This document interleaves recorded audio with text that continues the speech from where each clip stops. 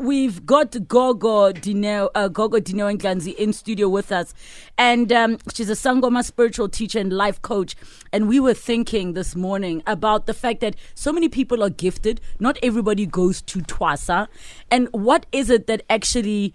what are those boundaries for people that are gifted? And there are so many different types of gifts. Some people can see, some people can prophesy. So Gogo is going to chat to us about those ethical boundaries that we should possibly be talking about. I've heard a couple of stories of people who just say, how? I was in a taxi today and somebody told me this and this about my life. Gogo, always a pleasure to have you here. Thank you. Mo needed you the most, but for those that are listening that have gifts, I mean, what are your first thoughts when we have this conversation? Because we need to differentiate that some people actually go to train and are given advice on how to manage their gifts and manage people that they see things about. But there are others who you just woke up with this thing and you're experiencing certain things. But if you're gifted to utilize your gift to facilitate healing for other people, then you need to be mentored. Because there's a way in which your gift has to, firstly, you need to be mentored so it doesn't overwhelm you that you think that you need to tell everybody at the taxi rank what you're seeing about them. Because that's also an invasion of people's private spaces. Because remember, you're going in and you're not only tapping into, you just have a headache, you're tapping into something much more deeper and more personal that if they were truly seeking that, they could have went and asked for it. So we need to distill there, and that's why you go for training, so you could learn how to manage the gift, that it does gift people life and it's not an imposing of your way to them, And also, secondly, we are all gifted. We're all gifted with the sixth sense. It's just some of us, it's more amplified and some of us is not amplified. And that's why we are spiritual beings, because that is helping us to navigate some complexities in our life. So when you are a gifted person, it's also complex because you are working with a spiritual entity that is not tangible. So even people who are trained, we don't have a standard code of ethics as practitioners to say this is how we're going to uphold ourselves. There is a culture around it that we know that there's a culture of the way in which we work that is respectful, that is integrable, that is non-exploitative towards the people that we're serving. But we're also seeing things done differently, irrespective of that basic understanding. And people need to be clear. People who are not trained are a danger hazard to your life, because you cannot say I'm gifted and I'm seeing things and you need to do that. Where have you tested it before? Sure. How am I going to verify and validate that indeed what you're telling me it's spirit truth or it's ego? Because I mean, of course, these ethics are moral principles, and the question becomes, what are these principles based on? What are they based on? Is it a question of the African spirituality versus other belief systems? What is it essentially about? No, but we should understand that irrespective of, because spiritual gifts are diverse.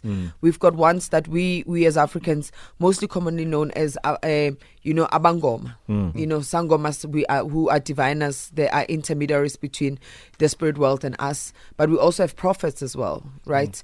We've got psychics, we've got mediums, we've got different types of spiritual healers. So when it comes to spiritual healers, we are all governed by the principles that we are entrusted with the gift. We are not the gifted ourselves. Whom we get the messages from is divine source, which is God, creator, and through the channels of different spiritual guides, whether angels, whether ancestors that come to us. So when we are sharing messages, we're sharing messages from that space and from that realm. But when you are not trained as a gifted person, it becomes very difficult to distill between your ego, your fears, your anxieties imposed and projected upon somebody else as messages that you're getting from spirit. How important is intention in this type of work, the why you are telling someone or why you feel the need? Because I think the important differentiation you made is it's easy to have feelings. The differentiating as to whether this is your ego, you're projecting your own emotional journey, or it's actually a spiritual thing is also something else. And also it's with intention is that how is it going to enable them? Because as a healer, you're trying to make well what is not well. So it's not enabling if I'm going to tell you your days are numbered. Because how is that enabling? It means plan your life. Live life to the fullest. No, it's not enabling, it's threatening, and that comes from a place of ego. Because also what happens, because your next question, like, what must I do? Come to me so I can save you. So you're now playing God, So that's why I'm saying that people need to be able to distill for themselves. That earlier on I said we all have an intuition. You know when somebody's giving you a message and they're really taking you for a ride because they're trying to make a quick buck out of your vulnerabilities. Because you meet now people, especially around December time, there's a lot of spiritual power people really? remove them all. Yes, season? It's the peak season. Oh my gosh. Because they go around and they go and they see things, because some of those people are genuinely gifted, but they're using their gift as acts of manipulation and fraudulent stuff, where they go and tell you stuff and then you end up withdrawing money and giving things. So I always say to people, be open to receiving a message, because some people who are also trained might bring genuine messages, and genuine messages, like I said, they're not threatening. For example, you know what, there's something I'm picking up, is it okay? Because we always ask for permission. Can I pass the message on? Right. Then the person says yes. And how you give the message as well is to say to them, please look further into this issue, because you are also understanding that because you are not at your consultation practice, they gave you permission to dig deeper into their lives. Absolutely. And we're gonna pause it right there, and I think it almost introduces another important aspect: the person who's receiving the message or who's being told about their lives. I think we also need to look at that and how you interpret such when somebody who is gifted comes to you and says this, that, or the other. Gogo, I know people are asking you so many questions, like should they divorce their husband? Like, Gogo, will I be here next week on the show? You guys are so naughty. Okay, no, but you're. I mean, we're laughing, but these are some of the impossible things people come to us for. Because everything is falling apart, and somebody wants to know if they should leave their husband. That's a personal decision. I can give you guidance in terms of the relationship dynamics and how to fix what is broken or that is not going to be fixed. But the decision has to be taken by you, and that's why people also get to be exploited, because they go to see people like us with desperation, like I need a solution now. Sure. You my answer, you my God, and that's not true, and that's not right. That's the voice of Gogo Dineo. Of course, we are speaking this morning about something so critical, the ethics and how to manage your gift, whether you've been trained or not, and what are some of the okay things to do and the not okay things to do. All right, let's quickly wrap up on our Fresh Classics. It's a Thursday, so it's a throwback Thursday. I like that Gogo Dineo mentioned desperation. Because I haven't won a single morning. All right, well, I'm hopeful. Let's quickly recap. All right, it's 17 minutes to 9. Welcome to Fresh Breakfast. This morning we are joined by Gogo Dineo, and we're talking about all things spiritual. Of course, she's a spiritual teacher. She's a life coach. She's a sangoma, and she's well versed in this regard. And we're looking at those who have gifts, what their ethical boundaries are, what they're based on. We've also looked at what a gifted person actually is, and the general rule when it comes to how you conduct yourself using your gift. And I suppose many people are touched by this because of the interactions we're getting on social media and the phone calls that we're getting in. So let's not waste any time, Gogo. We're going to go straight to the line. We have No Loyiso calling us on the line. Good morning. Good morning. Good morning. How are you, family? Very well, and you? I'm good, thanks. I have a question for Gogo. Yes. Gogo, I was informed, I think more than 5 years ago, I'm supposed to be a sangoma. Yeah. I used to be someone who used to slaughter cows for the ancestors, Mara. Things were going very bad. To cut the story short, then I joined Ikawe Church. Yeah. And then I became someone who, I was into the calling of preaching. And then I became now to dream about things before they happen. I'm seeing things. Yeah. Like, for instance, this Monday, I had a dream whereby I was in a fatal accident with my car. The following day, when I'm going to work, someone bumped me. So I went to someone who is a prophet. He said, I have a spirit which need to be opened up. So I wanted to check with Gogo, because I never accepted the calling Gogo Ndlanzi. Yeah. So now if I'm going to be, they are saying, I have many people who are sick behind me waiting for me to put hands on them. But that spirit need to be opened up. So I wanted to check with Gogo, then what need to be done? Because now, and I'm someone who is a preacher, And then then what can be done? Is there a person who should be mentoring me? Yeah, I'll answer you on air. All right, thanks for that call, No Loyiso. Let's go to Zimkita. Good morning. Good morning, how are you? Very well, thank you. Gogo is here. Go ahead. Yes, I would like to ask Gogo, because I've got a history of people having to tell me, Guti, this is what's going on with my life and whatever. But the thing is, I'm not really a believer or a non-believer, but I'm rather open. Now, when these instances happen, I find myself like questioning, auditing myself. Okay, whether these are authentic or not, I find myself auditing myself. Okay, if they told me this really what's going on? What I'd like to know is the anxiety that comes with being told, with the revelations that the people share with me, how to manage and how to be in control of the information as well, without also taking away from whatever information they've given me, whether authentic or not. All right. Thanks for that call, Zimkita. Listen over the radio for the response. We'll go to the last one for now. Mamello. Mamello, good morning to you. Good morning, Fresh Breakfast team. Gogo Dineo. Yeah, Togoza. Yes, I'm one of the people that have the gift. I have the gift of dreams.